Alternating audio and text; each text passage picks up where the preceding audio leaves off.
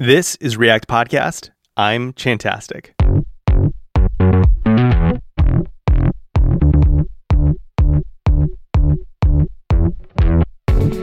Yves Borzello and Alex Banks stop in to drop learning React knowledge for noob, novice, and knowledgeable React developers alike. We talk about how learning React has changed over the years, the patterns and practices that have stood the test of time, and why streaming is still the next big thing. First, thanks to Infinite Red and Test Cafe for making this episode happen. Having access to developers that know React inside and out and know the direction the library is headed can take your development and team dynamics to new heights. If you don't have that, you should find it. And I recommend Infinite Red. Infinite Red has been designing, building, and shipping apps for 10 years, and they want to bring that expertise to your apps, products, and services. Infinite Red has a sweet deal right now where you get $750 for referring a new project. Get expert help from Infinite Red by visiting reactpodcast.infinite.red. End-to-end testing doesn't have to be painful and expensive. In fact, the harder it is, the less you'll do it, and the more your customers will suffer. The good news is that end-to-end testing can be quick and painless with Test Cafe. Test Cafe gives you everything you need to gain the confidence that your web app works as expected for every user on every deploy. Free, open source, and simple to set up, Test Cafe allows you to write tests in JavaScript or TypeScript and run them across all major browsers: Chrome, Firefox, Opera, Safari, and Microsoft Edge. Setup is actually an area where most end-to-end testing tools struggle. It can be a real hassle to wrangle all the browser drivers needed. Test Cafe doesn't require a WebDriver or any additional software. After a short install, you're ready to test. Test Cafe is free, open source, so it costs you nothing to try. Install it today by visiting testcafe.io and enjoy testing. Yves and Alex, welcome to React Podcast. Thanks for having us. Hey, we're excited to be here. It's so good to have you. I don't think I've ever had like an actual couple on this show. Like we've had people who work together, maybe don't even like each other, and maybe you fit both of those categories, but depends on the day. I'm really excited to have you both on and to get both of your perspective on the amazing work that you've been doing. The big thing we want to talk about today is the second version of your book, Learning React. And before we start, for anyone who's not familiar with the book, could you just give us a high-level overview of kind of what the book covers, who it's targeted for, and what they can expect to learn from it? Yeah, I think so. Version 1 of Learning React, it's an O'Reilly book that came out in 2017, and hot off the presses about a week ago or so, we have version 2. So this is basically a book for anybody who has either never touched React before or who might have learned it a while back and wants to learn everything new in React. There's a lot of change that's happened in React itself, in the ecosystem. So it felt like it was time to upgrade things and time to really put everything in one place as far as how to get started as a React developer in 2020. Awesome. Now, I'm wondering, like, I have never produced something that like actually lives on a shelf or like lives in a physical space, right? And so I'm kind of curious, like, as the years and months kind of like went on, did you get a lot of like external pressure from the people who were buying your book to be like, hey, like, what's the story with all this stuff? Because it seems like maybe like these things are deprecated or like different or like what's going on? Yeah, writing this stuff down on paper and printing it, it's not the smartest thing. Like, there's a reason that you haven't done it. We write to that. We've actually gotten a little bit better about that because there's some stuff that's so foundational and so core that it doesn't matter. So we always tell people to like read it anyways. But I know what it's like to like want to follow along with exactly everything. And you type npm install or start and the screen looks slightly different. So sometimes if you have the old copy, there's still a lot of great stuff in there, and you can sort of push through with that, but you have to be a little bit more creative. But most all of our stuff usually still works at the older versions. And we also update it. So we update stuff to print. Like if something really big happened, we will do that. But we try to keep the stuff as universal as possible. Oh, wow. So That's awesome. Yeah. Yeah, well, I want to talk about kind of what some of those things were that like stood the test of time. But I think before we go into that, like, I want to push into like what it's like writing a book, because I know there's a lot of work behind the scenes, and I've not done it, and I know that now that you have the kind of the wisdom of writing the book, but then also writing a second book around the same stuff. So what is it? What are some of the things that surprised you about the process of writing and also rewriting? The first thing that surprised me is that they let us write a book, because like the whole thing sort of came from like just sort of putting it out there. It was like, we want to write a book. Like I read a lot of tech books, just like life goal, I want to write a book one day. And then, like the opportunities started to present themselves. This path of being able to write a book started to unfold. And then all of a sudden we were writing a book. And we were like, we had no one vetted us on the fact that we've never really written that much stuff down before since college. And it was a long time ago for me. So it was, it was a learning experience. And we definitely took a lot longer with the first one because of that. But what we decided to do was like, we teach classes all the time in the classroom. So we're just like, just write down what you say. So if like the class starts at 9 a.m, we skip the whole introduce yourself part, but whatever the first thing we say. So we just kind of picture ourselves in the classroom teaching, and we write like that. And then like everything happened. And then it was like, well, we teach all the time, so we have so many materials. Once you found that voice, it was really easy to write. Awesome. Now, what was it like kind of going from no book writing experience to now like working with a publisher, working with an editor? I mean, obviously O'Reilly, is a very popular, book publishing company. So, if you had to come up to speed pretty quickly, what did that feel like as you were going through the first time? Yeah, I feel like we had no clue what we were doing the first time around at all. The tools that we were using to put the book together have come a long way from version 1 to today also. So we were able to use GitHub for this latest edition. We were able to have markdown documents that had all of the code, and it was nicely formatted, and Prettier showed up on the scene to hook us up with some code formatting, which didn't exist in the first one. This was only, I guess, 3 years ago, but it really feels like, I don't know. We were out there just building a book with like hammer and nails, like trying to chip away at something. But I feel like, the tooling around putting together a book has changed a lot for O'Reilly authors in the last 3 years. So we were able to kind of really move a lot more quickly with that stuff in the most recent edition. I have heard that that's one of the most frustrating things about writing a book, like kind of over the last, in the same time span that you've been writing, is that, we write a lot of prose by virtue of like blogging or readmes or, educational material, whatever.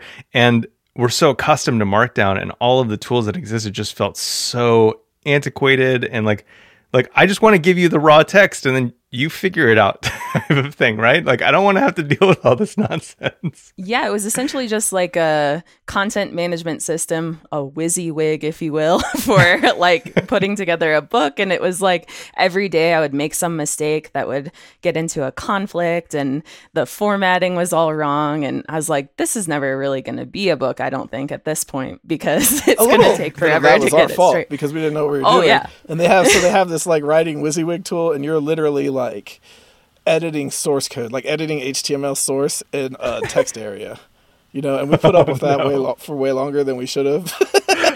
And then we figured out like, you can use ASCII Doc, but you could also just use Markdown. And like, so that was like, we incorporated that the second time we got to write a book. So sometimes it can be really hard to do a book with multiple authors. So how do you manage that in learning React? Because I know sometimes it's kind of hard to like have like a shifting voice. Like, what does that look like as far as the content in the book? We do everything together, like everything together. Mm-hmm. So it's like, it's always kind of our voice, so it's easy to keep it like that one voice. I don't think it's like, back and forth. We read each other's writing. We correct each other's writing. So like Eve will rewrite paragraphs that I have and I'll do. So it kind of keeps it, the similar flow. I wonder though, if people could pick out where we do have different voices, because I could definitely pick out like your style of jokes in the book, Eve. Like immediately it's like, I know you wrote that. Cause sometimes we'll write stuff and then we'll try to act like, oh, we couldn't have written that. We weren't the ones who wrote that, but then there's a telltale joke or something in there to make it seem like to identify the writer. So I do wonder about that. But most of our stuff, if you really, it kind of sounds the same anyways, because we're both kind of on, at least the overall connectivity of the message and the process of like setting up a code example and then explaining it, Yeah, I love that. So tell me a little bit about what has changed. Obviously, a lot has changed in React over the last, 3 years, and we're probably writing it for about a year before it came out.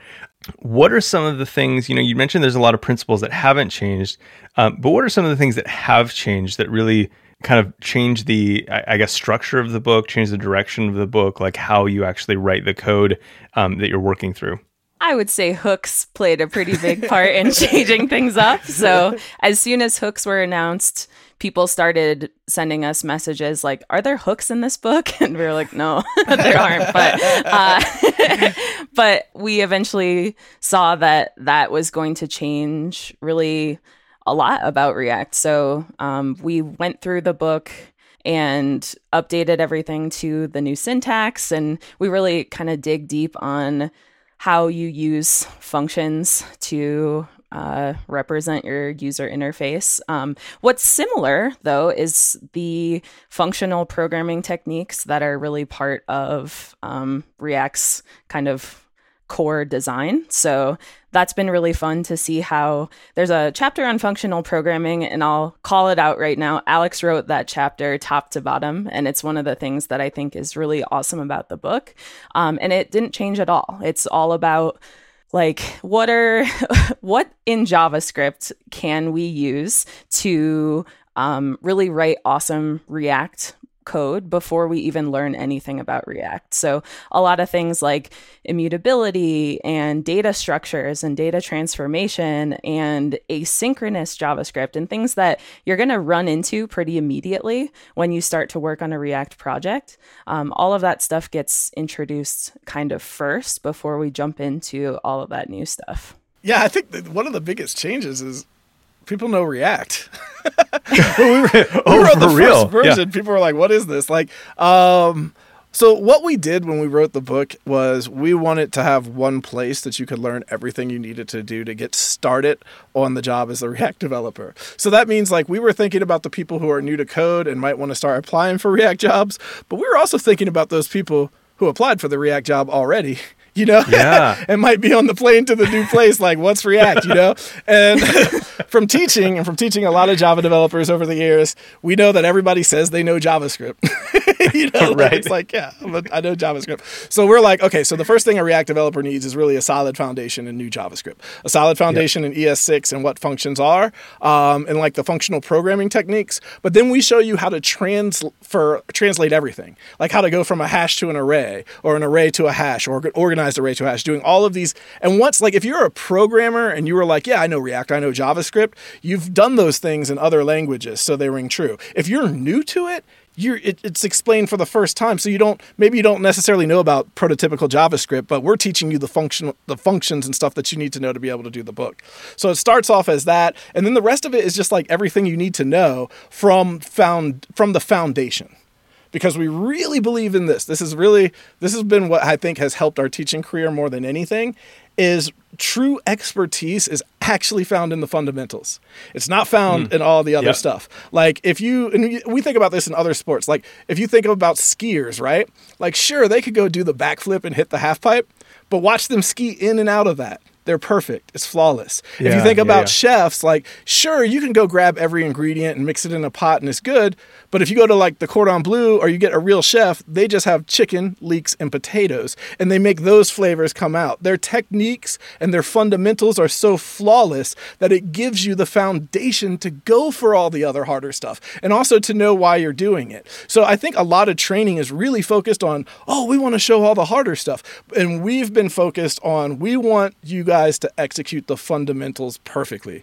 You know, we're like we're like some sort of coach that like wants everything to be completely flawless before you move on to server-side rendering or something like that. And that's where our focus in this really comes from. But that also helps you if you're on your way to your first React job and you're a little nervous about what you have to do. Because maybe like when you get to that job, maybe everybody is, you know, they don't expect you to necessarily know all of the complex stuff. But if you get to that first React job and you can't like add components or use state proficiently, everybody's going to be like, wait a minute, who hired this person? Yeah. You know, so it's like really focus on that stuff because that will get you through, you know? Yeah, oh, absolutely. It's interesting. I actually just did an interview with Egghead. They were kind of like just trying to figure out like the state of the industry and whatnot. And I don't think it's published anywhere, but they asked like, you know, what does it take to be like a really great React developer? And I was like, it just takes the same stuff that it takes to be like a really great developer, right? Like if you know what, you know, delegation looks like and dependency injection and like functional patterns, like you just apply them to your React code, right? And like you see that like what is it, like render props and like higher order components, they're not special React-y things. They're just like you taking your functional programming and applying it to the component model. Yeah.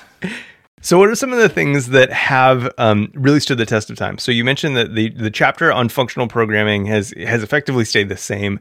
But like as it applies to React, what are some of the things that really didn't change, even though hooks came in and kind of changed the way that we write a lot of this code?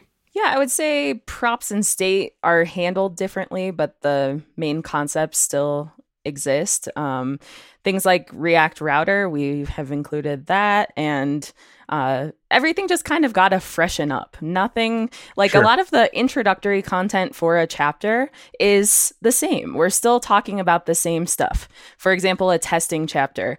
It's a good idea to write tests is always going to be that's the theme. But maybe the tools and techniques, it's not Enzyme as much anymore. It might be React Testing Library. But kind of the same approach exists. But I think with hooks, we're leaning in deeper to these functional paradigms and really being more pure about, what React really wants to be. So we're able to not throw everything out, but the code looks a little bit different to get to the same result. Yeah, I'd say everywhere in the book too, we changed. The new pattern is to check for the thing and then to return null in a function. You know, where we used to like do more if else stuff or like inline if, you know, like the question mark state. So that was really neat. Like basically we went through and cleaned up most of the book, except for the core, like the core 3 or 4 chapters in the middle, we literally highlight everything, delete it, and rewrote them. But like we cleaned up all of the other code stayed the same. We just upgraded it to our new patterns and upgraded the versions. And then sometimes when you upgrade stuff to a new pattern, you have to talk about it a little differently. Sure. But the one, like a good example of this is like the Webpack. We teach a pure React chapter, right? So there's a chapter where you don't do any Webpack. You're literally typing out just raw JavaScript React for this chapter to understand how it works. So the need for that isn't as important as it used to be. That's weird, you know? Sure. And like the need for Webpack, we teach Webpack because you want to know what's going on under the hood, but the need for that isn't as high. So we struggled with like, wow, I hope this part of the book doesn't turn people off, because it's kind of early, you know? Yeah. Well, that is so interesting, right? Because 4 years ago, it's like you really did have to know that stuff if you wanted to set up an app. But now, I mean, because it's more mature, like likely you're working in an app that's already had that set up by the company you're working at, or, you know, there's 7 different distributions of like React application build systems that are going to get you, you know, kind of off the ground running in a really like nice kind of ergonomic, well-documented way that doesn't require you like jumping headlong into a Webpack config. Yeah, that's pretty tough to throw at people so early. And it's nice to kind of just realize where we are now, where we don't have to make everybody learn that first. So it's pretty awesome. I feel like maybe that was like one of the really early cases for hate against React, is that in order to do it the way that the documentation was showing you, you did have to set up a build step. And back then it was kind of like, what? Like, I don't have to do that for my JavaScript. Like, I don't know how to write JavaScript in the browser. Like, I'm good. Yeah. That's exactly how I felt. I was like, I don't want to do this because like you could just code. But see, I didn't like it for the first 2 hours, and then I loved it, right? Because I worked pretty heavily with like XML and those things back in the day, and this is what we wanted. Like, this is what we wanted to do. Yeah. People will tell you, oh, it had all these other purposes, but realistically, we wanted to create our own named components, send them some state, and have users interact with them and have us share them and stuff like that. So when I was like, oh wow, JSX and React has sort of succeeded at what we really wanted from that. We didn't really need it as a data format. We needed it as like a component tool, you know? Yeah. Now this is kind of loosely related, but I'm curious, as you've been teaching, what have you seen in with regards to like TypeScript? Because I feel like, this compile step kind of opened the door to more advanced compilation, right? And it kind of, it helps people not immediately turn down the idea that you're going to, compile something, right? And it made it normalized it, because like, oh, I'm just compiling it from something that you really want, this nicer syntax, to like to older thing, right? And then it's kind of like, oh, well, I'm already doing this, so like, are there not other benefits that I could get from like using a TypeScript or a Flow? How has that showed up as you educate React developers today? It comes up a lot, right? I think that we do cover it in the book a little bit, but we decided that it kind of belongs later in the book as more of a nice feature for those who want it, and not something that could deter people, just like Webpack showed up and that deterred some people from React. We don't want TypeScript to be front and center and have that deter people from React too. So I think because everything is such an ecosystem now with like all these different things that you can choose from, we try to get to the core of what is actually in React itself before we start to throw on extra stuff. And that's why we do get into libraries and extras later in the book, but maybe people are like, it's a 12 chapter book. Chapter 9, that's enough book for me. I don't need all these extra libraries. But hopefully they get what they need out of the beginning parts, but they don't have to. Yeah, our whole technique to teaching is isolation too. So it's like separating things and being like as isolated as possible. That's what this does. And then that's what this does. And now let's see what happens if we put a few of these concepts together to like build something. And I know there's another teaching route, which I love too, which is like, let's just do it all. Right? This is what a real project is like. Let's just start and come from this angle. We're more like, let's do the hours of just isolations and messing around with these things before we get there. So one of our issues with teaching TypeScript is too many people are learning JavaScript at the same time. And then they get this code that's TypeScript and JavaScript and it's back and it's forth. And so like, we don't put it in our material because we want the people to learn the JavaScript first. And TypeScript's great. It's a great step. It's a great thing to do to your code, but it does make it hard when people don't know where like Webpack ends and JavaScript begins and React ends, and then there's TypeScript too. It's just like, I haven't really found for ourselves and for myself to be very successful at teaching that, because you just say, well, like that's TypeScript and that's different and stuff, and everybody's like, what? But like once you get the hang of JavaScript, once you get the hang of JavaScript functions, it doesn't take very long. It then is, I think, easier to show, okay, now you can say what types these functions are going to return and what types they take, and we can make sure that they fit, so that's how we look at that. That's why it's not introduced till later. Yeah, well, I really love that because, and there's been a lot of work to make TypeScript, incrementally adoptable, right? Which is really nice. And we've had the benefit of being able to do this in a lot of places too. Is like a lot of people are really scared when they see full-blown TypeScript, right? Like it can be very overwhelming. But like if you just change, if you just start using it for your prop types, well, like you're just kind of like switching out like one thing for another, and that's great, right? And it's like you can kind of incrementally step into this like typing thing, which is awesome. So I think it's a really good approach that you take to kind of like introduce it as like an augmentation of the thing that you're learning. Yeah, that's the TypeScript fundamentals, right? So all you need to do is get you started with that. And it doesn't overwhelm people, right? Because you just get them started and then they kind of are hooked. See, people will like, once they get hooked on something, they'll learn the other stuff on their own. They'll be like, oh, wow, did you see you could do this and that? You know what I'm saying? So you have to just get them started without overwhelming them, you know? Yep, absolutely. So I have a question about how you are handling classes, because I know that that's kind of like been a big transition, and I'm curious, like, do you like kind of talk through them as like parallel tracks throughout the material, or do you kind of take that similar approach where you talk about like the functions and then like have like say like, hey, here's this other thing as well that you could see in the wild or you might need to use in these cases? I feel like we labored over this, right? Alex, like deciding whether to or not to do this. But ultimately, we decided to just teach functions as the way to create components. We have little boxes, little sidebars that have classes in them. And like, this is how you would do the same thing with class.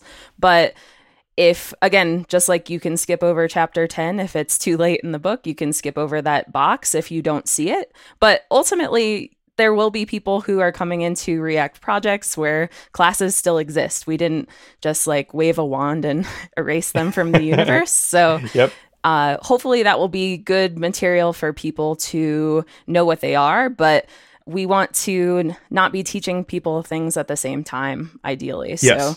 So, we don't want to teach you classes, have you unlearn them, then teach you functions, because then the book will be even longer and people will be more confused. It's that overwhelming factor too. Remember, like, you have to learn it in a week, and thank God there's a book that's going to show you it in a week. Yes. So should we show you the old stuff? And also like the whole idea, this is where it was really hard, is the idea of the component lifecycle and how so many of us learned hooks by being like, well, how would you do this thing I did in the component lifecycle with a hook, right? That's how I learned them. And so that made the most sense to teach them that way. But it's like, that's really teaching to other React developers and not people who are new to it. And it would be really weird to like have to teach something that's deprecated. Imagine in the future teaching something that's deprecated so you could take that step to get to the thing that's there. Yeah. So it was wild because we wrote the chapter like that. And then we were like, halfway through it didn't feel right, and we were like, this isn't the way to teach this, and we were like literally back at the drawing board, and we were like, well, how do you teach this if you've never heard of the life cycle? Like, well, it's a particularly tricky time for all React education, because the docs still primarily focus on the class implementation. And I know that that's been a big source of, and I know they're working on it. And I know it's a huge undertaking, especially since it's translated to so many languages, et cetera, et cetera. And so I don't want to diminish the work that has to happen from the React team, but that has been a really challenging thing. I think it's left a lot of people confused as to which thing is actually the new thing. Because if you're coming to React and you see, books and educational materials teaching it one way, but then the docs are the other way. Well, how could the other resources be the newer thing and the docs be the old thing? And we are in like a really weird time, kind of like community wise, where you have to be like, well, I guess you have to trust us. Yeah.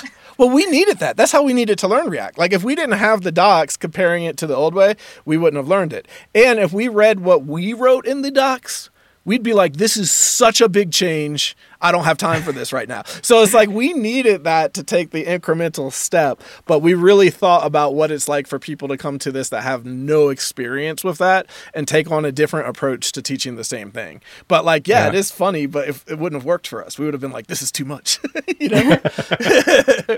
Is there anything that you are happy to have a chance to take out of the book? Ooh, that's a good question. I feel like we've said this 12 times at this point, but front loading that Webpack stuff was nice to remove.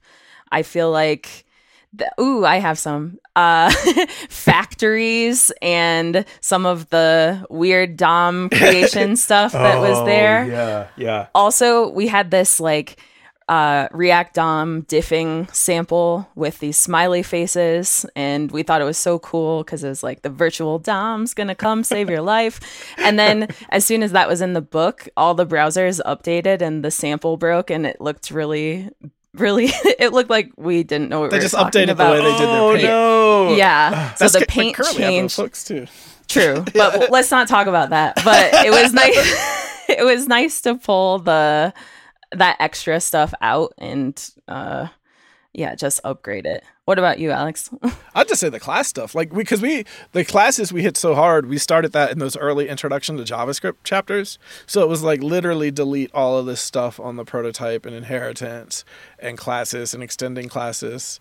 And then it was fun. Well, see, a lot of the stuff we took out, we had to completely replace. So it was kind of fun to be like, oh yeah, we're not doing any of this lifecycle stuff. You know, we took the higher order components and stuff out too, and we do talk about those a little bit, but like not at the extent that we did in the last book. But so a lot of the stuff, once we gutted it, which was nice, it was like we were at a blank chapter and had to write entirely new stuff. So not the best place to be, but ultimately the right place to be for the quality of the book. So before hooks, there were a lot of competing ideas on how you would handle composition, and there was, higher order components and, render props. How has that kind of coalesced in the book? Like, do you just cover the hooks, or are there cases where you say these are patterns that are useful in, X, Y, and Z situations? Yeah, I say we do. I mean, we follow the same app that we've built. So we cover the state hooks first, like kind of like use state. We kind of cover the ones that you need to take the next step to build the app. And then there's really 2 chapters on hooks, and one is kind of about the state hooks and how to use reducer and context and stuff like that. And the other one covers all the others, like when you would use memo and all of those things, and like how we can use that within our apps. And I think we might have took out the stuff on use imperative handle, because it was like, I don't know about this sample. Read the docs. Read the docs. You're good. Yeah. Here's a link. We'll come back to this at some point. Sure. Yeah, we had a great sample and we changed it. We changed the sample and we were like, why wouldn't you just do it like this though? There was no use imperative. We were like, I don't know.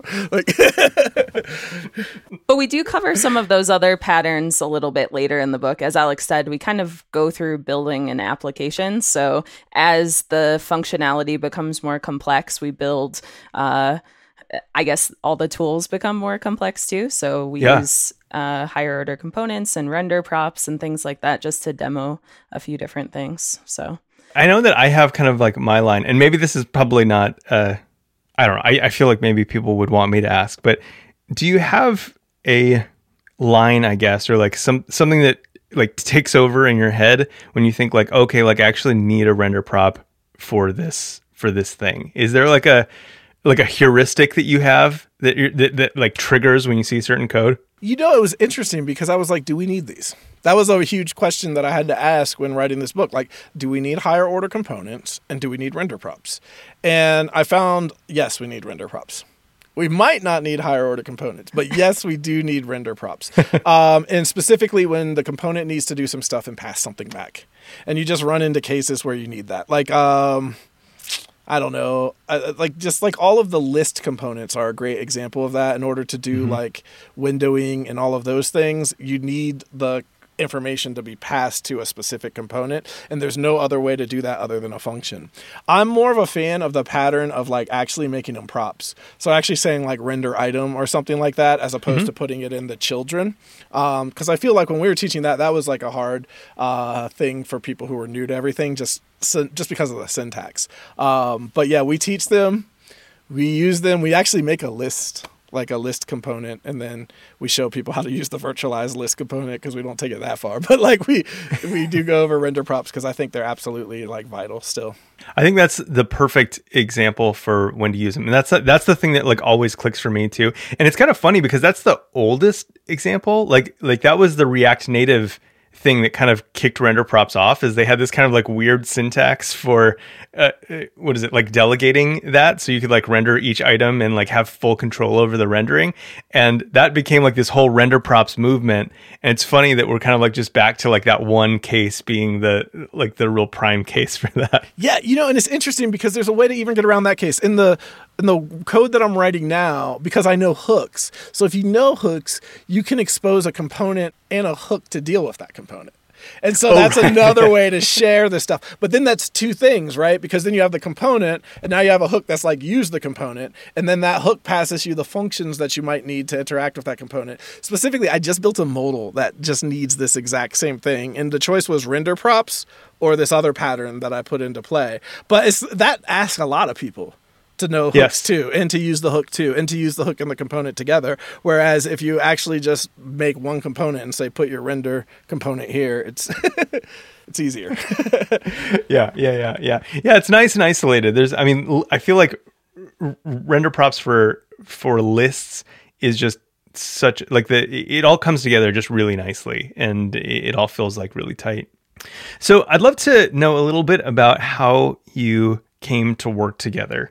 Obviously you're married, and I know that in the past you share a love of like comedy and all of that, like all those good things.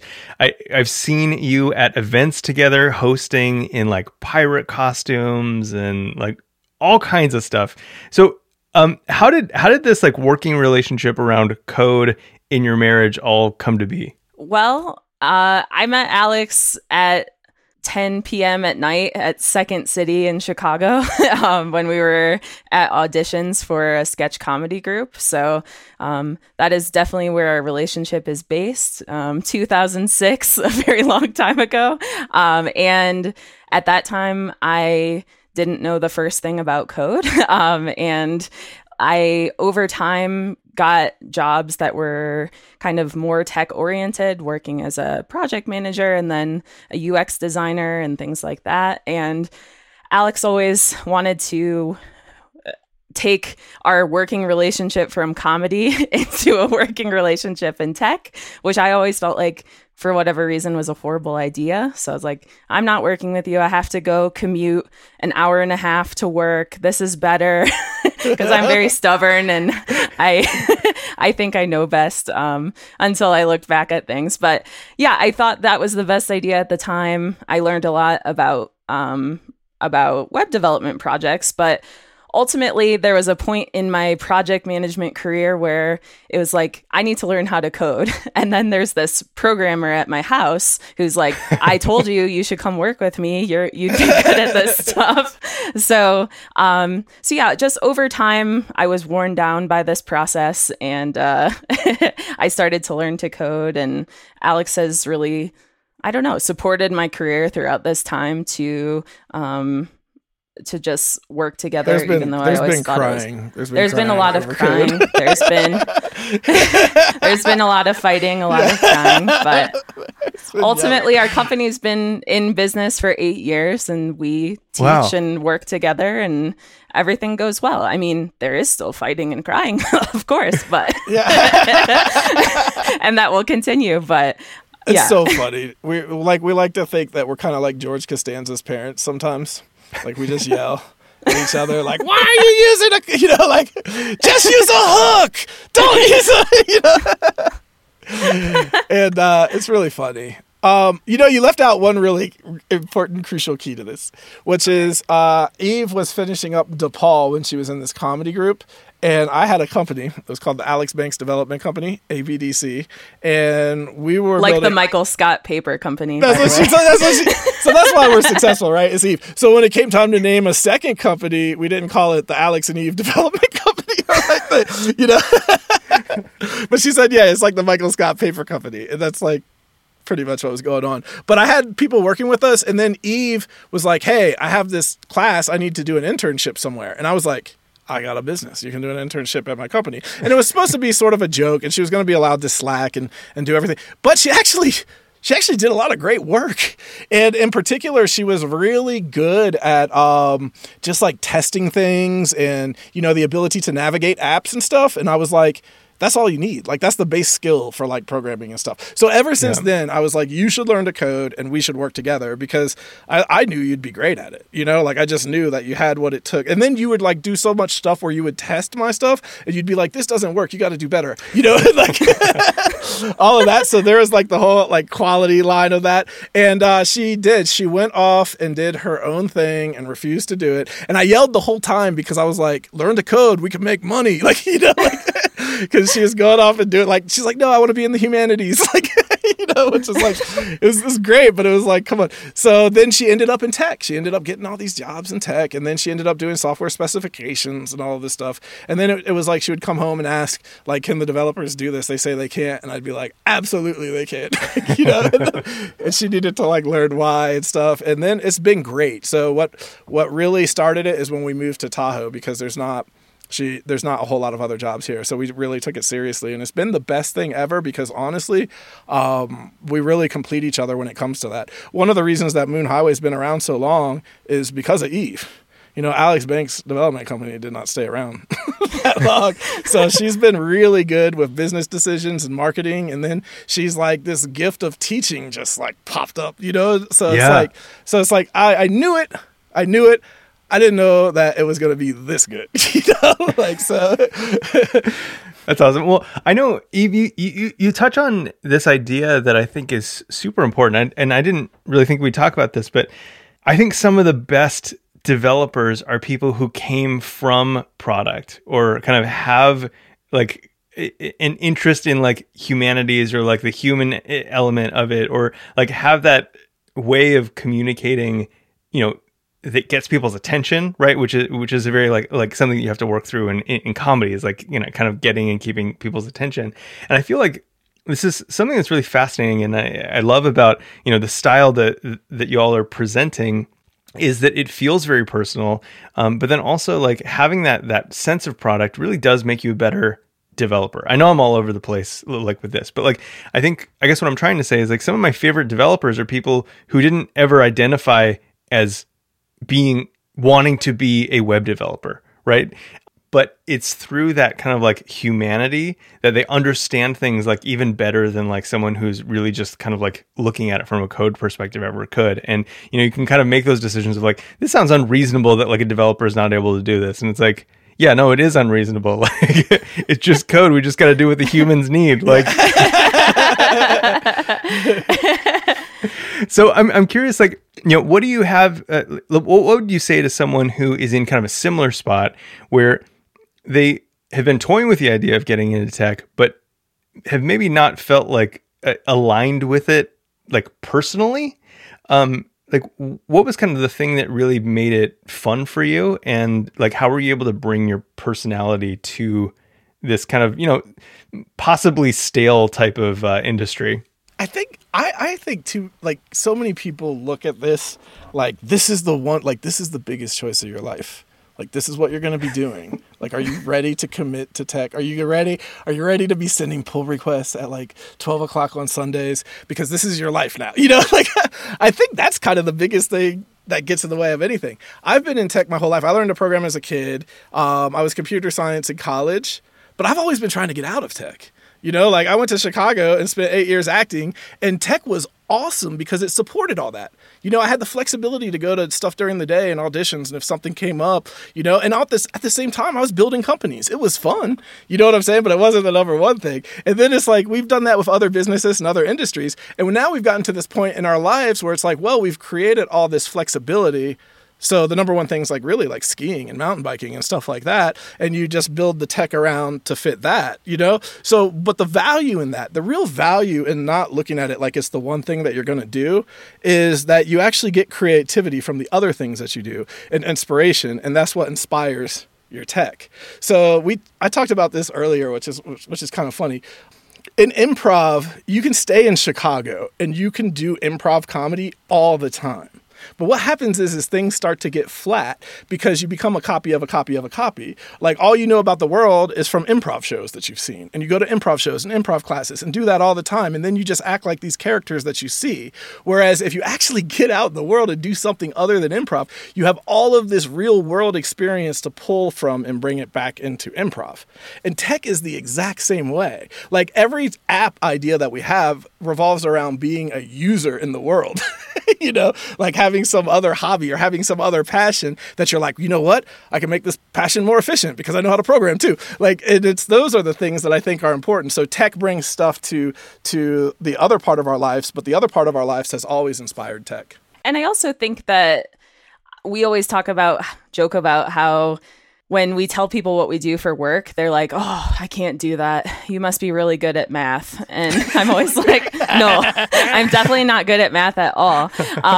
And then they're like, well, you must have gone to computer science university for computer science. And I was like, no, I haven't done that either. But I feel like there are so many different roles in technology, because technology is obviously, this is such a boring statement, but technology is a big part of our lives. I don't know if you guys knew that, but I think that because there are so many different roles that you can take on at a tech company, you can find your place no matter what your background is. So for me, that's empathizing with people who might not think of themselves as developers, who might not see themselves in groups of people who are, this has changed over time, but I don't know, stereotypes of who developers are. I never really saw myself in those shoes, but now I feel like because I can empathize with people who are going through that process of feeling like, oh, I don't know if this is for me. I should probably go back and work at the,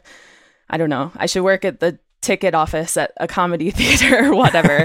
I feel like I have a different insight into how people are learning. And then I also want to, it's important to do your job well, but this stuff isn't that important ultimately. Like deciding between higher order components and render props, like who cares? I think that's a really fun conversation to have. I think it's a really fun like hobby to have. It's going to potentially make you better at your job. But at the same time, you shouldn't feel like, oh, these people say render props are better and I'm not as good as them because I don't understand why, you know? So I feel like I feel like there's a lot of gatekeeping that goes on. And I like to think of my like personal brand as like a goofball clown who is just trying to have fun and make people have a little more fun learning at things, and hopefully that will make them stay, you know? Yeah, we don't know anything. We act like we know so much stuff, like, but it's really like we just Google stuff. We're like kids, right? That are just constantly checking up on their parents. So it's like you hear this term and then we go Google it and we figure it out and then we know it forever, right? It's like we took the time to figure out what render props are and now we're like, well, what do you think? Render props are higher order components. And then other people hear that and they're like, oh my God, they must know calculus. Like, you know, and it's like, no, just go, you can go Google these things. That's why going to meetups and stuff and listening to stuff is so important, because you just write down the things that you don't know and then look them up. And then the next time you know what it is, unless it's something like totally hard. Like, and we're there too. Like, I think that what we all underplay in this when it comes to gatekeeping is how much we don't know all the time. And like, we don't know stuff all the time. Like, and then everything changes. So we don't know everything again, you know, just like. Yeah. And circling back on that, the book, like things we said you have to do and are the best practice in version 1 of the React book. Guess what? 3 years later, are wildly different. And so I would love to say that these things always stay the same, but the thing, as Alex said, you need to be able to constantly do is just Google it, try to figure it out and be curious about how to learn the newest thing, because it's definitely changing always. I think that's really strong advice to kind of wind down on. But one thing I really like to ask people, you know, at the end of every episode is, you know, with the best practices and the technology and everything changing so rapidly, what are things that you're really excited about for like the near term future? So like maybe like 3 to 5 years, like what are the things that you think are just really going to change the way that we develop by the time that Learning React version 3 comes out? So I always think that real-time applications are underplayed, and they're really coming up more and more, and there's more tools to support that. So, but I think like subscription-based applications, WebSockets, TCP sockets, like anything that you can do in real time is like way underplayed on the web, because we have the technology to support it and we're just not using it enough. So I think we're going to see more and more and more of that. Yeah, I think so too. You kind of stole my idea, but that's your idea, to be fair. But I think we're interested in kind of the stream interface for GraphQL and how GraphQL plugs into React and how that affects suspense. And I'm just explaining how our books are going to change. Our GraphQL and React books will change in the future, I guess. But I'm really interested to see how, as we have more and more asynchronous applications, how are we going to handle data loading in our apps? Because it feels like that story isn't done being told quite yet. So yeah, GraphQL, of course, but I mean, like, how exactly is what I'm most interested in. And you bring up another good point, because it's really streaming in general. I'm telling people who aren't in tech to get into streaming. So like, my photographer friends, I'm like, oh yeah, you need to learn this software and do this. It's just like, why you should be streaming weddings. Like, everybody wants their wedding streamed. Not everybody can come. People want to see them get married, and like, you can put a price tag on that. Like, so I tell people, like, whatever business you're in across the board, try and figure out like what Twitch and YouTube is doing for like, that's interesting, more real-time stuff actually. Like, yeah. Always back to that. Yeah. Awesome. Well, hey, thanks so much for your time. I want to give you an opportunity to tell people about, like you mentioned, you have Learning GraphQL as well. If people want to like get either of your books or find out even more about the trainings and education that you do, where do they find that, and where do they find you on the internet? You can to moonhighway.com for a website that tells you a list of all of our render prop higher order component list, a virtualized list of all of the things that we're working on. So that is corporate training, that is video courses and books. I also made a little short link. So if you go to bit.ly/learning React, you can get a 30-day trial for O'Reilly's website to read the book for free. So they told me I could say that, but you can, no credit card required. You can sign up for that. And I think you could read the book in 30 days and ghost O'Reilly at that point. Or you can support us and buy the book on Amazon if you'd like to, because we'd love to get it into more people's hands. They have other books. The other thing I was going to say is we're doing a lot of stuff in the GraphQL space, but one thing I definitely want to get out there is we teach a free GraphQL class every month. So it's called GraphQL is for everyone. And the idea is everyone can learn GraphQL. You don't need to be a software engineer. You can be a business administrator, a project manager, any type of stakeholder. If your company uses it, it's a great class to take. And when I started in web development, like, everybody knew how to check the database. Everybody knew how to use Access and stuff like that. So we're trying to get everybody on board with GraphQL to make it easier for teams to work together with their engineers. And the next one of those is on August 4th, and it's the first Tuesday of the month every month. Awesome. I love it. Y'all are doing so much. I love seeing a marriage and a business partnership work out like this so well, that you can kind of like complement each other and kind of support each other's strengths and do these like really amazing trainings and books. You got a lot going on. So I just continue to wish you the best for this launch. I hope that many people right now we'll go and buy your book and support your efforts and learn about React along the way. Thanks so much for having us. Thank you so much. This was fun. Thanks for being here. This has been episode 102 of React Podcast with Eve Porcello, Alex Banks, and Jantastic. For links, visit reactpodcast.com/102. Thanks to our sponsors, Infinite Red and Test Cafe. If you're looking for an intuitive, easy to use, and automated testing tool, give Test Cafe Open Source Edition a try.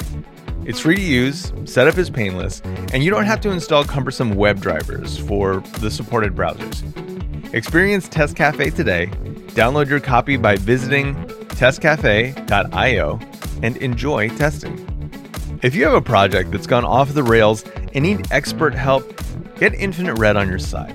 They've been designing, building, and shipping apps for 10 years and want to bring their expertise to your apps, products, and services. They have a deal right now where you get $750 for referring a new project. Get expert help from Infinite Red at reactpodcast.infinite.red. If you like this show, there's a fast, free way to demonstrate your support. Leave us a review on iTunes. It's the best way for you to let me know what you think we're doing right and what we can improve. 2 to 3 minutes of your time helps us make the best show we possibly can. As always, links and show notes for all episodes are available at reactpodcast.com. This episode was edited by Mikhail Delport. It was produced by Mikhail Delport and Sarah Jackson at Spec, a network to help you level up in design and development. Check out spec.fm for other shows that are sure to fast-track your career. I'm your friend Chantastic. Thanks for listening. We'll be in your ears again next week.